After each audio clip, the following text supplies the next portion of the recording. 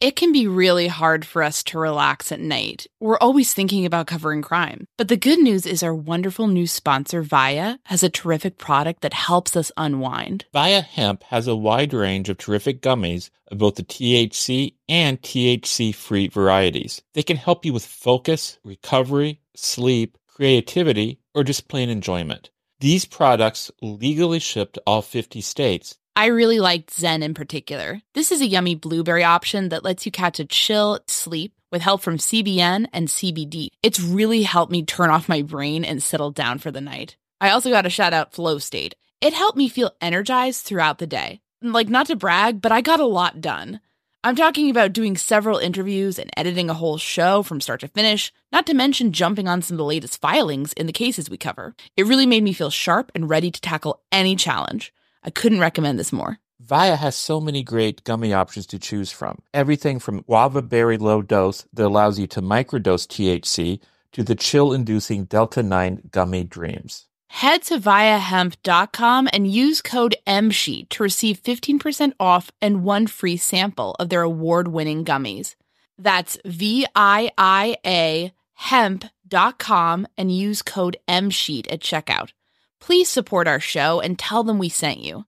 Enhance your everyday with Via Hemp. Again, if you're 21 and over, you can get 15% off plus a free pack of award-winning gummies with our exclusive code MSheet at viahemp.com. That's VIIAHEMP.com. Okay, it's time to commit. 2024 is the year for prioritizing yourself. Begin your new smile journey with Byte, and you could start seeing results in just 2 to 3 weeks. Just order your at-home impression kit today for only $14.95 at Byte.com. Byte clear liners are doctor-directed and delivered to your door. Treatment costs thousands less than braces, plus they offer financing options, accept eligible insurance, and you could pay with your HSA, FSA. Get 80% off your impression kit when you use code WONDERY at Byte.com. That's BYTE.com. Start your confidence journey today with Byte. Delve into the shadows of the mind with Sleeping Dogs, a gripping murder mystery starring Academy Award winner Russell Crowe. Now available on digital. Crowe portrays an ex-homicide detective unraveling a brutal murder he can't recall. Uncovering secrets from his past, he learns a chilling truth. It's best to let sleeping dogs lie. Visit sleepingdogsmovie.com/Wondery to watch Sleeping Dogs, now on digital. That's sleepingdogsmovie.com/Wondery.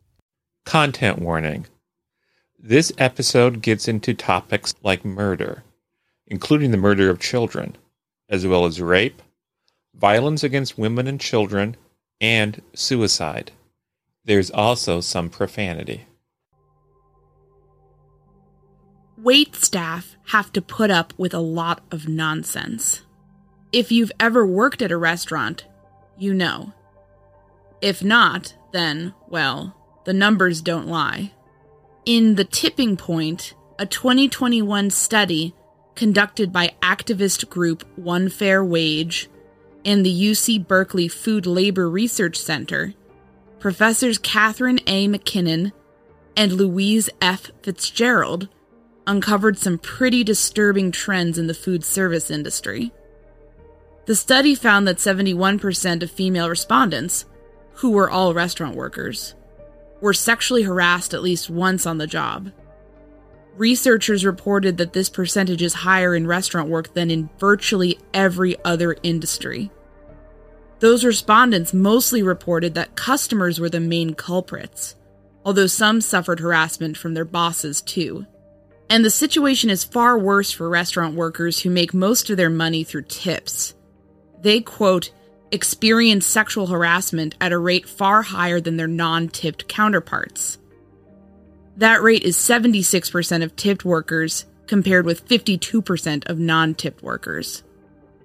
Among tipped workers, wait staff were less likely to say the situation was corrected than their non-tipped counterparts. So here's the breakdown. Waitresses working for below minimum wage, who rely on tips to get by, can't always drop the smile and tell diners to clear off. especially not if they work at a joint where management doesn't support ejecting creeps bodily into the street. That conundrum leaves them far more vulnerable to the attentions of lowlives while they're on the clock. In this episode, we'll profile the cases of 4 murdered waitresses. All met cruel fates at the hands of one man. Out of delusion or sheer entitlement, this man would show up at restaurants. There, he would interact with hardworking women assigned to serve him his food. He would consider these women his dates. And this man wasn't just hungry for whatever they had on the menu at these eateries. He frequented restaurants as a means of stalking waitresses, as his method for hunting prey. My name is Anya Kane. And I'm Kevin Greenlee. And this is The Murder Sheet, a weekly true crime podcast. Anya and I connected over the Burger Chef murders, a 1978 unsolved case involving the killings of 4 young restaurant employees. Now we're looking to track restaurant homicides. To help us understand the patterns of these crimes, we created a spreadsheet of nearly 1,000 eatery-related killings, the Murder Sheet. We'll be drawing on that data throughout Season 1 to give you a deep dive into undercovered crimes. We don't just rely on skimming the headlines. We dive into these cases to bring you in-depth coverage. We're the Murder Sheet, and this is Waiting on Death, the many crimes of serial killer Joe Tour.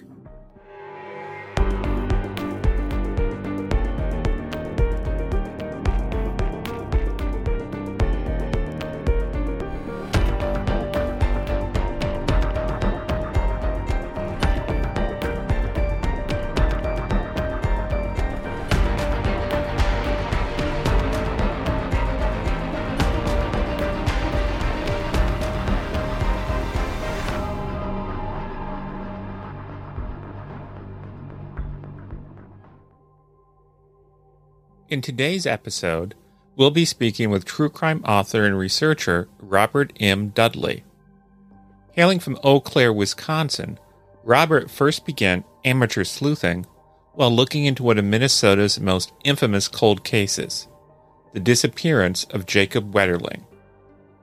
On October 22nd, 1989, 11-year-old Jacob Wetterling was kidnapped by a masked stranger while riding his bike with his friend and younger brother in St. Joseph, Minnesota, a city in the North Star State's Stearns County. Robert pored over newspaper archives and devoted his time to online research around the case. He eventually published the book, Finding Jacob Wetterling, putting out new editions as more facts came out. And shortly after Robert published the first edition of his book, there were major developments in the case. DNA would eventually link a sexual predator named Danny James Heinrich to a similar abduction. Heinrich would eventually confess to murdering Wetterling. On September 1st, 2016, he gave police information on where to find the boy's body. In exchange, Heinrich was not charged with Wetterling's kidnapping, assault, and murder. He was, however, hit with 20 years for possessing child sexual abuse materials. But even after answers came about in the Wetterling case, Robert realized he wasn't done. In my research, I realized there was a lot of other unsolved cases in that small rural area, and they weren't well known, and so I decided from that point forward I was going to focus on lesser known cases and try to raise awareness and just keep them alive and that sort of thing. That small rural area is Stearns County. Here's Robert. Well, Stearns County is an area in central Minnesota. It's quite rural. There's one major city called St. Cloud. It's almost like a sister city to where I live in Eau Claire, Wisconsin. A lot of farming communities, a lot of people that originated from German ancestry. It was a popular place to settle back at the time before or as it became a state. For whatever reason, there just tends to be a lot of unsolved crimes there, or crimes that went on for a long time. When it comes to areas with a surprising number of unsolved crimes, Kevin and I have often expressed a similar feeling about the state of Indiana, although we acknowledge that this may be because we're just hyper-aware about cases close to home. But we asked Robert about his impression about why Stearns County has so many high-profile unsolved cases. Back in the 70s and 80s, they just didn't have the investigative tools and experience to properly investigate cases. In the Cold Cases of Stearns County book, there's several of them were solved, 15, 20, 25 years later. And the information to solve them was in the files, from within days of these occurring. For whatever reason, just the nature of how investigators were hired and promoted and trained, they just didn't have the tools. And I think they just got overwhelmed with some of the crime going on there. One man who contributed mightily to that crime wave was Joseph Tuer. We've heard his name pronounced Tuer and Turee. We decided to just go with Tuer. Now, here is the main thing you need to understand about Joe Tuer. He was a serial killer. He killed because he resented women, and he seemed to see them as little more than objects which he could use to sexually gratify himself. I think one of the things that stood out to me about Joe Tuer was that he was pretty disorganized and he was sloppy. Yet he went on this killing spree for several years. And I think the other thing is that he had different methods of how he would kill. He was pretty consistent. I believe every known victim or killing he was involved a waitress at a restaurant. In some cases, it was a stabbing. One case it was a shotgun. Another case was a hatchet or some kind of similar tool. So there wasn't necessarily consistency with the pattern of his crimes, other than that he was focused on and zeroed in on waitresses. It's an interesting case, and actually, surprised that there isn't more about him in terms of studies and documentaries and different things, because I think he's a unique individual, and his patterns of crimes are, like I said, rather sloppy, and it is kind of a wonder how he got away with it for so long. Robert wrote about Tuer in his book, Cold Cases of Stearns County, Minnesota. In addition to Robert's book, fans of the podcast In the Dark know that episode 7 of the show's first season covers Tuer. We ended up reaching out to Tuer in prison to get his side of the story. He never got back to us. Frankly, based on many of his statements, it sounds like we'd have been in store for his usual spiel, blaming his troubles on an unhappy childhood and denying responsibility for raping and murdering women and children. Here's Robert. His communications after his initial arrest in the year or so following that, he indicated a need for and desire for rehabilitation. He grew up in a broken home, ended up in a foster home, various foster homes. He didn't get along well with his stepmother. He got along well with his father, but other than that, I don't think he didn't have much for family structure. The only place he was truly happy was a foster home in Superior, Wisconsin, where he was for 2 years. Like most of us, Tuer suffered some romantic setbacks in life. He had a girlfriend. Her name was Terry, and they were pretty serious, but she ended up leaving him and married another man. But Tuer didn't react to getting dumped like most people do. He has basically said in a number of interviews that it was that experience that triggered his rage against women. He kind of used that as, even the crimes he confessed to, he would later recant and basically say he didn't do it. You almost feel like the next thing out of his mouth is going to be, it happened because of what happened to me, growing up. A lot of people have the same types of problems he had, and a lot of people have a tough life, and very few of them turn out to be serial killers. Apparently, in Tuer's mind, suffering one romantic rejection entitled him to carry out a campaign of harassment, rape, and murder against all women. As Robert points out, this inability to assume responsibility for his own actions ended up becoming a key aspect of Tuer's character, and it may help to explain some of his behavior after his crimes came to light. From here, Robert will take us through 4 cases linked to Tur. He's been convicted in 3 of these cases. The 4th, sadly, remains unsolved, although there seems to be substantial circumstantial evidence pointing to Tur. The first murders took place in a quiet corner of Stearns County, at the house of single mother Alice Huling and her children. Well, Alice Huling was 36 years old. She was a very hardworking single parent with 4 children. She had been, by 1978, she had been divorced from her husband, Darrell, for 5 years. She worked at a local printing company. She moved a home to her 18-acre farmstead in rural St. Augusta area, which is south of St. Cloud. Her children ranged in ages from 11 to 16, and they're all very active in school and sports and 4-H clubs and different activities. Susie was the oldest. She was 16, and she actually worked part-time at the Cozy Cafe in Kimball, Minnesota. The younger 3 children were 13-year-old Wayne, 12-year-old Patty, and 11-year-old Billy. On December 15, 1978, Billy awoke to the sound of a struggle. So in the early morning hours of December 15th, Billy Huling, who was 11 years old, was in his upstairs bedroom, which he shared with his brother Wayne, who was 13. He heard arguing going on downstairs, and then he heard a gunshot. And at that point, Wayne also woke up. They could hear the footsteps. The hallway light switched on. They could hear the footsteps coming up the stairs. And a man came into the bedroom, and Wayne said, "Who are you? What are you doing here?" And the man backed a shotgun and shot Wayne in the head, and it killed him instantly.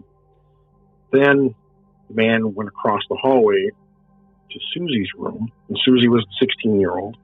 And she screamed, but the man shot her. Single shot, again, killed her. He came back to Billy's room and shot at his head. By this time, Billy, had a minute to think about what was going on. He kind of slumped down under his covers and had his arms up above his head. And the bullet missed him. But the shooter, poked him in the chest with a rifle, and Billy reacted. So he shot again and miraculously missed a second time. And then the killer proceeded to go down the hallway to Patty's room. Patty was 12 years old. He shot her to death. When he returned downstairs, Alice, the mother, was still alive. She was struggling and trying to crawl to the steps to aid her children. So the man shot her again and killed her at that point. So Billy put on a coat and boots and was going to get help. And he was going to go next door to his neighbors, who was a Stearns County deputy by the name of John Dwyer. But he noticed that there were fresh footprints in the snow, and he figured the killer might be there. So he ran about over a mile up the road to the next neighbor and summoned help. So the first deputy to respond was Jim Kostreva, and he joined the next door deputy, John Dwyer, and they went into the house. But authorities would soon learn some interesting facts about the nature of the relationship between Deputy Jim Dwyer and his neighbor, Alice Huling. Dwyer actually became a suspect because he didn't want to go upstairs. He made the comment he didn't want to see the kids like that because they were like family to him. He was also having an affair with Alice, and he actually had been in the house just 45 minutes before the killing. Dwyer was far from the only early suspect. Billy was the only survivor. They launched a big investigation, and there were a number of suspects. Billy himself was a suspect because it was just, people felt it was hard to believe that he survived. It turned out that the killer had used slugs. He had 2 slugs that he used when he shot at Billy. And those are single shots. One bullet had a straight path through the blanket and into the wall, whereas all the other victims were shot with a bird shot, which has a wide spread. And he was very, very lucky. But he was cleared because his mother had been beaten, and they knew that he could not have done that at his age and his size and so forth. The ex-husband was a suspect, Darrell, but he was a truck driver and was determined to be out of state. Deputy John Dwyer was a suspect. He was eventually cleared. And then there was the drifter. A weight loss journey can feel like a lonely struggle, but it doesn't have to be. For so many of us, lifestyle changes, like deciding to lose weight, adopting a nutritious diet, and taking up fun exercises, are all about putting our own health and wellness first. But it can be really hard to know where to begin, or how to keep the weight off once we've seen some progress. Quick fixes like soup diets and juice cleanses are unsustainable. There's a much better way to embark on this journey that over 200,000 people have already chosen. We're talking about the Row Body program. Here's how it works. Row gives you access to one of the most popular weight loss shots on the market. Their Row Body program then sets up a comprehensive weight loss program tailored to your specific lifestyle, health status, and goals. In addition to the weekly shot, you get one-on-one coaching with a registered nurse. That can help you adopt and stick with lifestyle changes like exercise routines and nutritious diets. It's a comprehensive program that sees participants lose 15 to 20% of their weight in a year on average. But the real benefit is that you keep that weight off. This is weight loss at its most sustainable. With Row, the average weight loss is 15 to 20% of your weight in 1 year, in conjunction with healthy lifestyle changes. BMI and other eligibility criteria apply. Go to row.co/msheet. Sign up today and you'll pay just $99 for your first month and $145 a month after that. Medication costs are separate. Go to row.co/msheet. That's ro.co/msheet. CarMax is putting peace of mind back in car shopping by putting you in the driver's seat to find a ride that's right for you. Because at CarMax, we believe you shouldn't just settle for a car. You should love your car. That's why every car we sell is CarMax certified quality, so you can be sure with upfront pricing that's the same for every customer. So don't settle. Find love at first drive and start shopping now at CarMax.com. CarMax, the way car buying should be. Okay, picture this. It's Friday afternoon when a thought hits you. I can spend another weekend doing the same old whatever, or I can hop into my all-new Hyundai Santa Fe and hit the road. With available H-Track all-wheel drive and 3-row seating, my whole family can head deep into the wild. Conquer the weekend in the all-new Hyundai Santa Fe. Visit HyundaiUSA.com or call 562-314-4603 for more details. Hyundai, there's joy in every journey. There had been a man arrested. About 4 days later, he was bothering customers at the Clearwater Travel Plaza restaurant nearby, and turned out he had a stolen car. Well, that was Joe Tour. A number of items were confiscated from his car. He was arrested, and he was interviewed for the Hewlin murders, but was deemed not responsible at that point. Cops instead turned their focus to a different man. Top suspect actually became a priest, Father Paul Folsom, who was actually at various points was suspect in several other murders in Stearns County.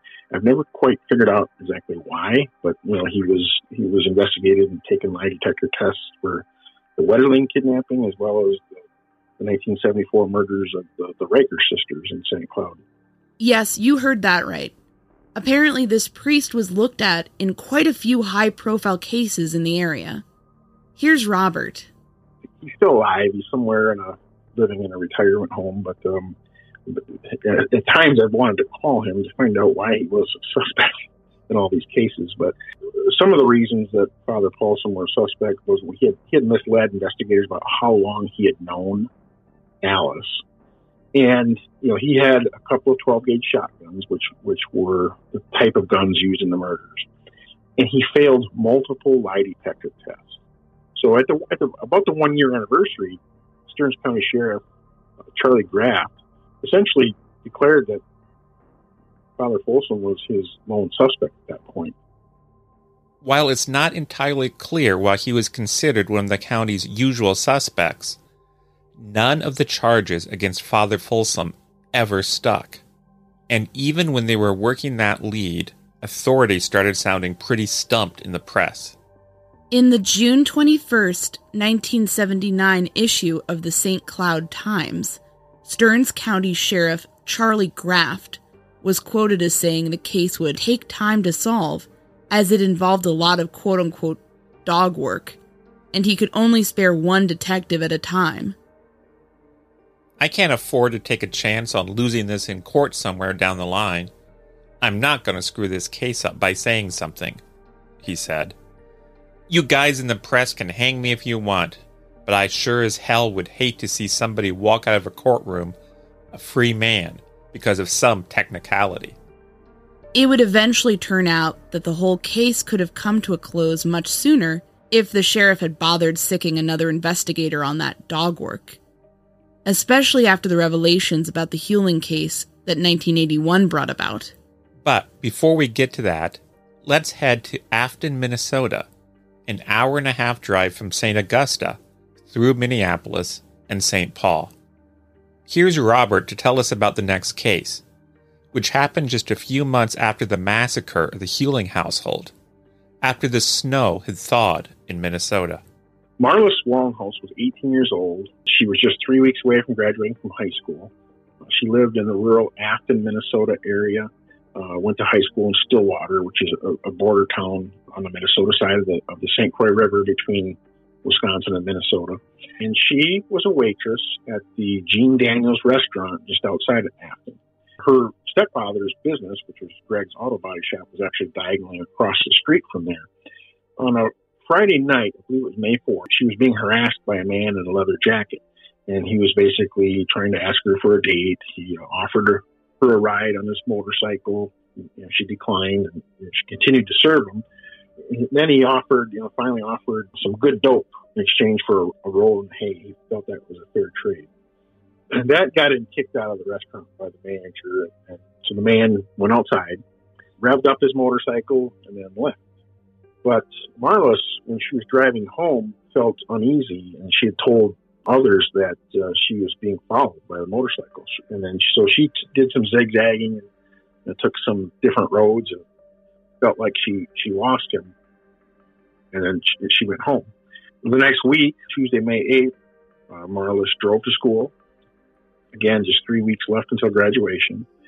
On her way home after school, she dropped off a couple friends, then went to town and picked up some mail for her mother at Greg's Auto Body. So that's kitty corner from the restaurant where she worked. So Marlis drove home. She got there. She noticed there was a Mustang in the yard, and that was not unusual with her stepfather's auto business. There was quite frequently stray cars there, unfamiliar cars.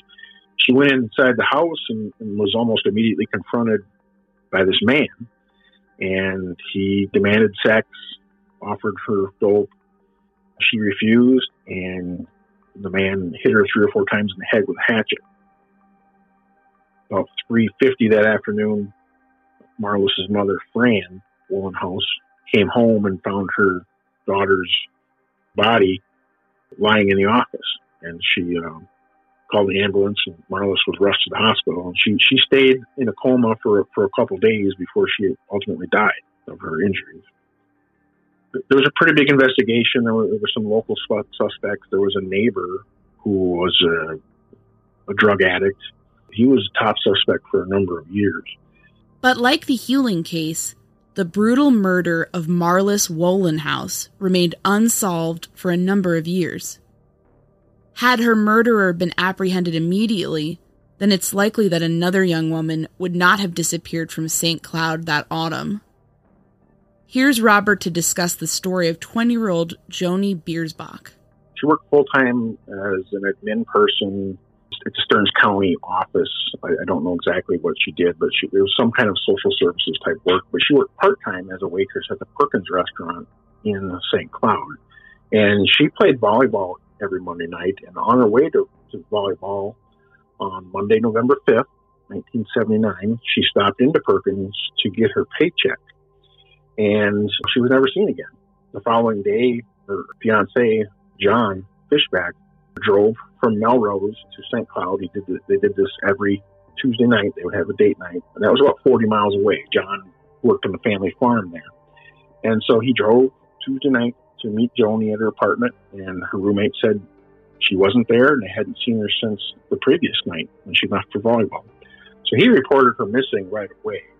And then he proceeded to drive up and down the streets. So this is now 24 hours after she had been at the Perkins restaurant. Well, he found her car in the car parking lot. The purse was still in the car. The parking lot is really right next to the Mississippi River. And so since her car was there, the working theory was that she somehow got into the river and was swept away. And so that was their thought for a long time. Sadly, it would become clear later that the 20-year-old had met a far more violent fate than an accidental drowning. But before the true circumstances of her death were discovered, another woman working as a waitress would vanish. This time, the crime would happen in West St. Paul. Here is Robert. Well, Diane Edwards was 19 years old, September 26, 1980. She was on her way home from her waitress job at the Perkins restaurant in West St. Paul, Minnesota.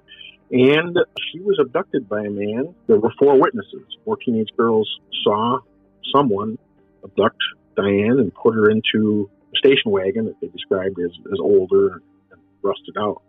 And so there was lots of flyers put out.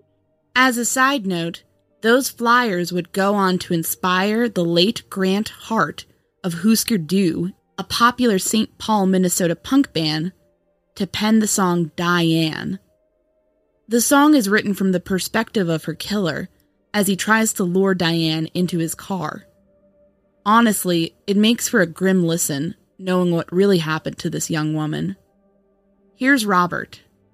About 2 weeks later, a man found her purse, or somehow he found her identification at a park about 35 miles northwest of West St. Paul. And he had heard about the case, so he called authorities, and they searched, and within a very short time, they found her body very close to where the man had found her identification. And she was nude. Her clothing was folded and piled up very neatly alongside of her. But she had been raped and stabbed in the chest a single time. And again, so there was a lot of media attention, and it wasn't until a few days after her body was found that police arrested Joe Tour on suspicion of rape and assault charges. So he had, within just a few days, kidnapped and raped 3 other women. They were able to escape and were not killed, fortunately. But when they arrested Tour, they searched his car, and they found a lot of photos of Diane Edwards. There was posters, there were notes with her work phone number, and he admitted that he was a regular customer, and admitted also that he was cruising the streets that night looking for girls. In fact, once it all shook out, it was determined that he actually had rear-ended somebody 15 minutes before he kidnapped Diane Edwards and attempted to abduct the female driver of that vehicle, but she was able to get away. Joe Tour was definitely on the prowl to kidnap and rape a woman that night. And he knew Diane Edwards because he had frequented that particular restaurant. He was a drifter. They determined he kind of moved around from job to job, actually lived in his vehicle a lot of the time.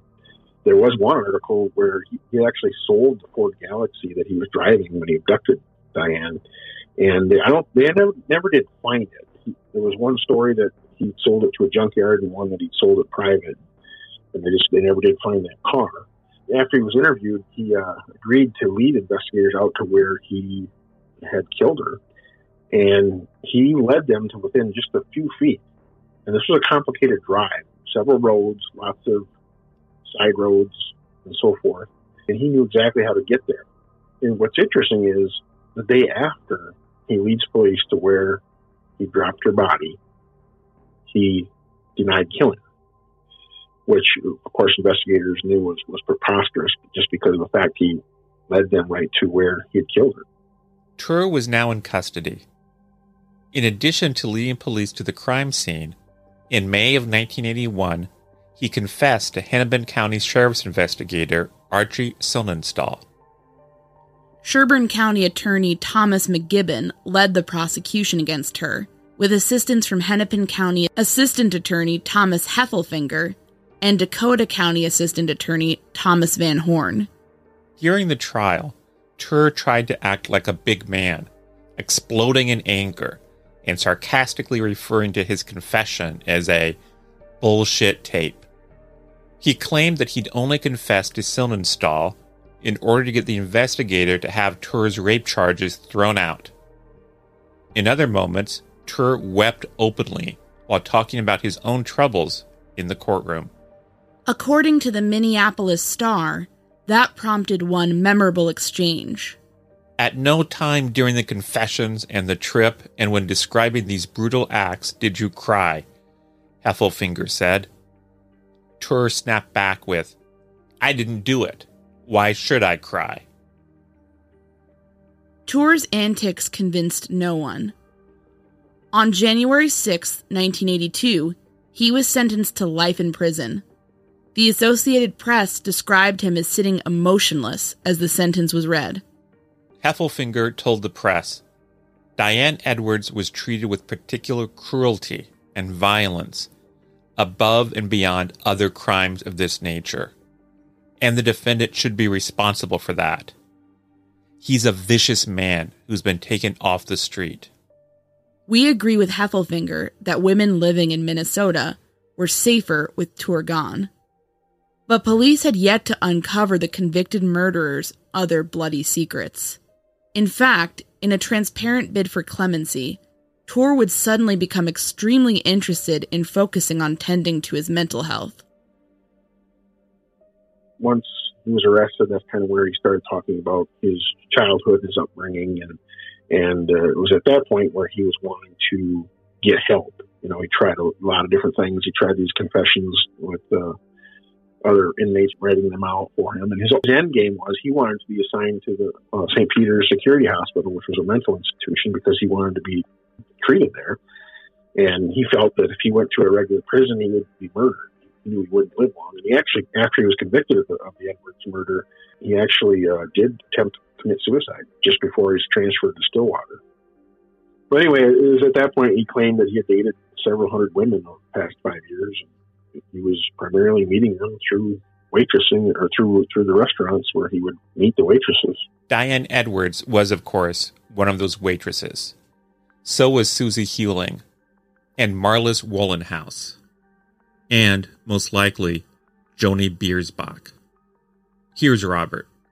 Joe Tur, after he was convicted of the Diane Edwards murder, he actually wrote a confession. He had a prison inmate write it out for him, and Joe signed it. On January 8th, 1982, days after Tur's conviction, the Winona Daily News reported that KSTP-TV had broke the news that Tur had confessed to the Hewling murders and the murder of Marlis Wollenhaus. The Associated Press also reported that an informant allegedly linked Tur to the disappearance of Joni Biersbach. Apparently, Tur had information about where her body lay. And he had indicated that he dumped her body in the quarry. It's called Dead Man's Quarry in St. Cloud, and that's actually the same quarry where the Raker sisters had been stabbed to death in 1974. They searched the quarry. I think they dived for about 2 days and couldn't find anything. And so the case was quiet again for another couple of years. I think just given the fact that her body wasn't where Tur said, it just made his story unbelievable. But in 1984, a 7-year-old boy was hunting along the Mississippi River, just downstream a few miles, and he found some bones, and he brought them to show and tell. And the principal felt like they were human bones, so he called the boy's mother, and she called police, and he led investigators to where he found the bones, and they found more bones. They found teeth, they found jewelry, and they found a sweater. And I believe it was through dental records they were actually able to confirm that was Joni Biersbach's body. And they knew just from evidence at the scene that she was put there. She didn't drift down the river. One of the key points they made was that because this is several miles from where her car was, one of the first things that falls off a human body when you're in the water for an extended period of time is your jewelry, your rings. And they were still with the bones, so they knew that where she was found was where she was put into the water. So once they identified her, in fact, her fiancé, this is now 5 years later, John Fishback was at his brother's wedding northern Minnesota. So he was called by investigators to rush to St. Paul. And he confirmed again that it was Joni. And at that point, he was the top suspect, as you would expect, a loved one to be. So he did a lie detector test, and they raked him over the coals pretty good. And then the case, it was dormant for another 12 years after they found her body. So Turr's confession in the Biersbach case went nowhere. And in his typical style, Turr had quickly walked back all admissions in the press, calling them BS. It would have been very easy to dismiss him as a one-time killer who liked to boast and make up stories to pester police or to soothe his ego with more attention. But a decade after Biersbach was found murdered, Turr would find himself under scrutiny once more. See, the year 1994 would prove to be a turning point for the Marlis Wohlenhaus investigation. Here's Robert. Something prompted the case to heat up again in 1994, and they actually offered a $20,000 reward. Started to get some more tips. The investigation was energized. And again, at about that same time, Everett Doolittle took over the case as part of the cold case unit with the BCA. That's Everett Doolittle, who was then a senior special agent with the Minnesota Bureau of Criminal Apprehension. He was part of a cold case homicide unit reviewing unsolved crimes. Remember his name. He's going to be the one to help close out a bunch of these cases. And one of the things he noted was that when Marlis's murder was one of those that Joe Turr had confessed to back in 1981, 82. But then he recanted and said, I couldn't have done it. I was working at the Ford plant in St. Paul. So investigators at the time duly investigated and found that, indeed, Joe Turr was punched in working the second shift on the date of the murder. Just because of the timing and the distance, he could not have been the killer. So they moved on. So when Everett looked at this, he decided to double check. It was true, there was a Joe Turr punched in at the Ford plant, but it was Joe Turr Sr. Joe's father was working that night. So now the alibi is no longer valid. Ultimately, Turr was indicted, tried, and found guilty. I believe that was 1998. So 19 years after the fact, he finally was convicted of the Marlis Wohlenhaus murder. Okay, picture this. It's Friday afternoon when a thought hits you. I can spend another weekend doing the same old whatever, or I can hop into my all-new Hyundai Santa Fe and hit the road. With available H-Track all-wheel drive and 3-row seating, my whole family can head deep into the wild. Conquer the weekend in the all-new Hyundai Santa Fe. Visit HyundaiUSA.com or call 562-314-4603 for more details. Hyundai, there's joy in every journey. Okay, picture this. It's Friday afternoon when a thought hits you. I can spend another weekend doing the same old whatever, or I can hop into my all-new Hyundai Santa Fe and hit the road. With available H-Track all-wheel drive and 3-row seating, my whole family can head deep into the wild. Conquer the weekend in the all-new Hyundai Santa Fe. Visit HyundaiUSA.com or call 562-314-4603 for more details. Hyundai, there's joy in every journey. Doolittle also delved into Joni Biersbach's case file. Investigator Everett Doolittle was reviewing the file, and there was another inmate by the name of Jeffrey Morris who had written one of Turr's confessions. There's multiple confessions, and in this particular confession, he made the comment about the speedometer in the car that made a loud ticking sound. And Turr had told him it drove him nuts, drove him crazy. And so Doolittle followed up with Joni's family and confirmed that, in fact, her car, the speedometer made a very irritating and loud ticking sound. And so once again, there was, circumstantial evidence, but ultimately they determined that it was very, very likely that Turr had murdered Joni Biersbach. This is a chapter I called A Tick Short of Justice because of the ticking sound and the fact that Turr was never tried in that murder. As I was posting about this case, I heard from a number of people. One was a cousin of Joni's. she described to me how she was with Joni's father when a call came in that they had found her body and identified it as Joni. And she said that was the first and only time her and other members of the family saw her father break down and cry. And so it was a very emotional moment for them. I also heard from John Fishback himself, and he appreciates that Joni's name is still out there, and he's still bitter about the fact that there was no justice.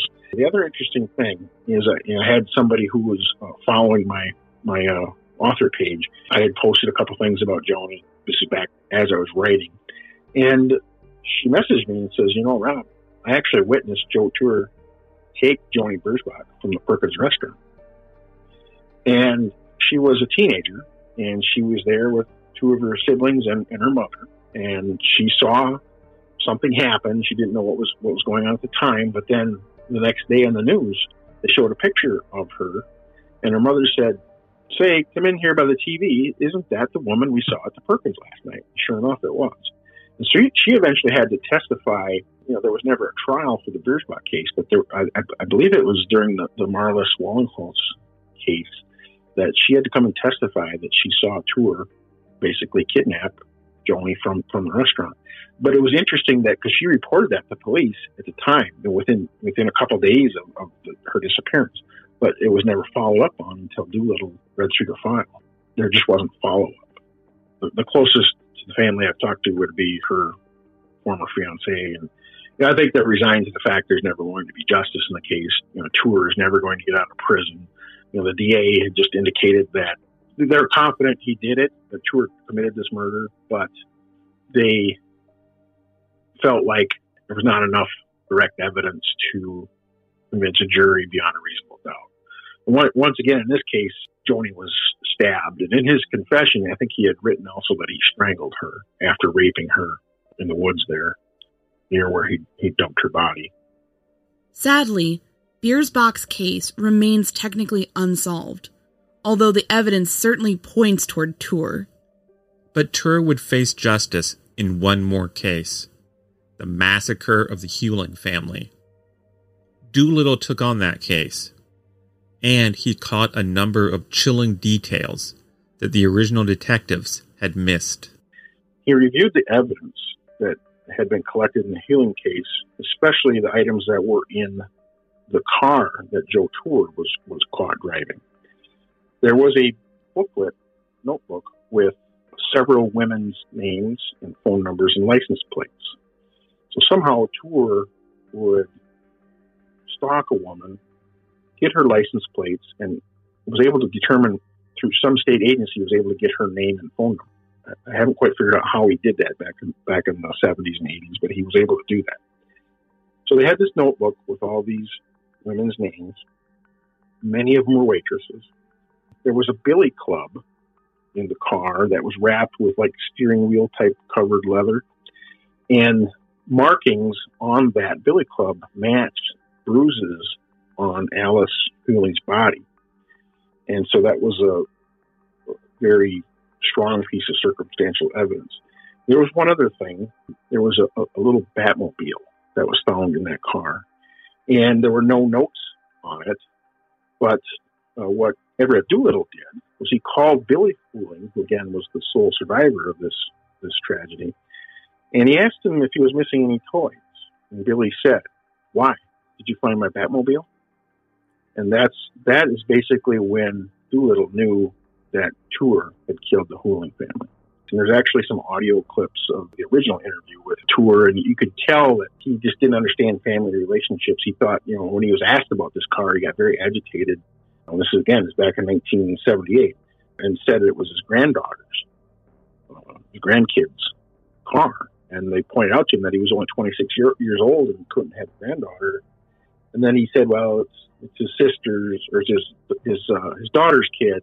They're like, well, that would make you the grandfather. And he ultimately said it's his sister's kid. That makes me the uncle, right? So there's all this audio, and he's just really kind of messed up about the relationships. I think it's kind of indicative of how he had disconnects with family growing up.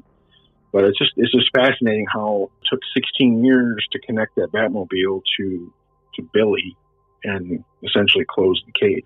And he was finally indicted. Another 5 years went by before Tour was indicted in 1999.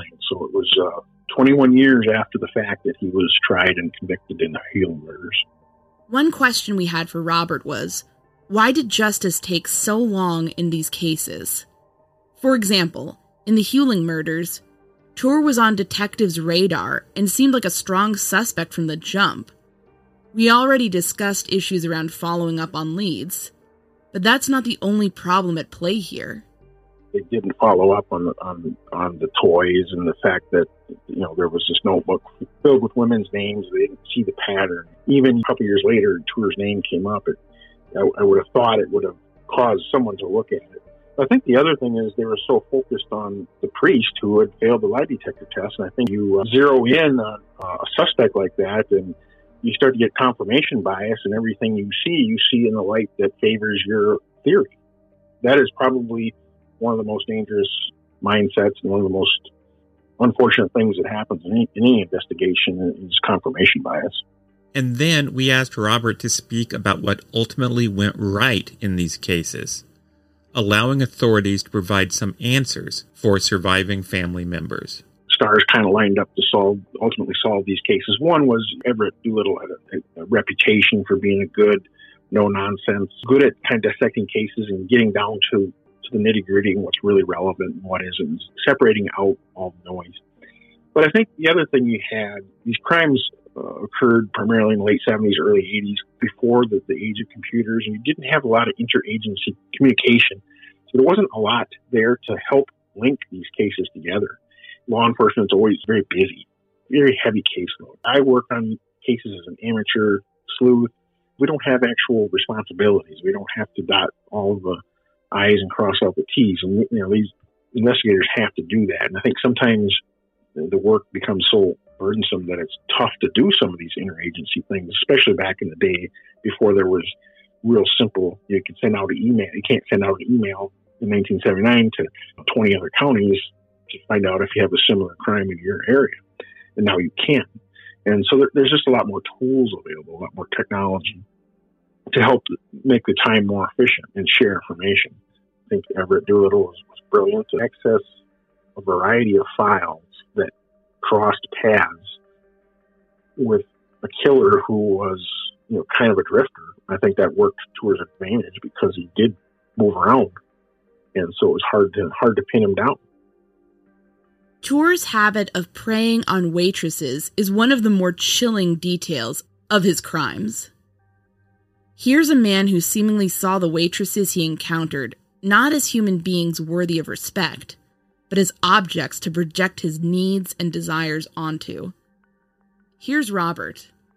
My opinion is that Tour was a person who was uncomfortable in social situations, but something like eating at a restaurant is kind of a forced type of situation where everybody eats breakfast, lunch, and dinner.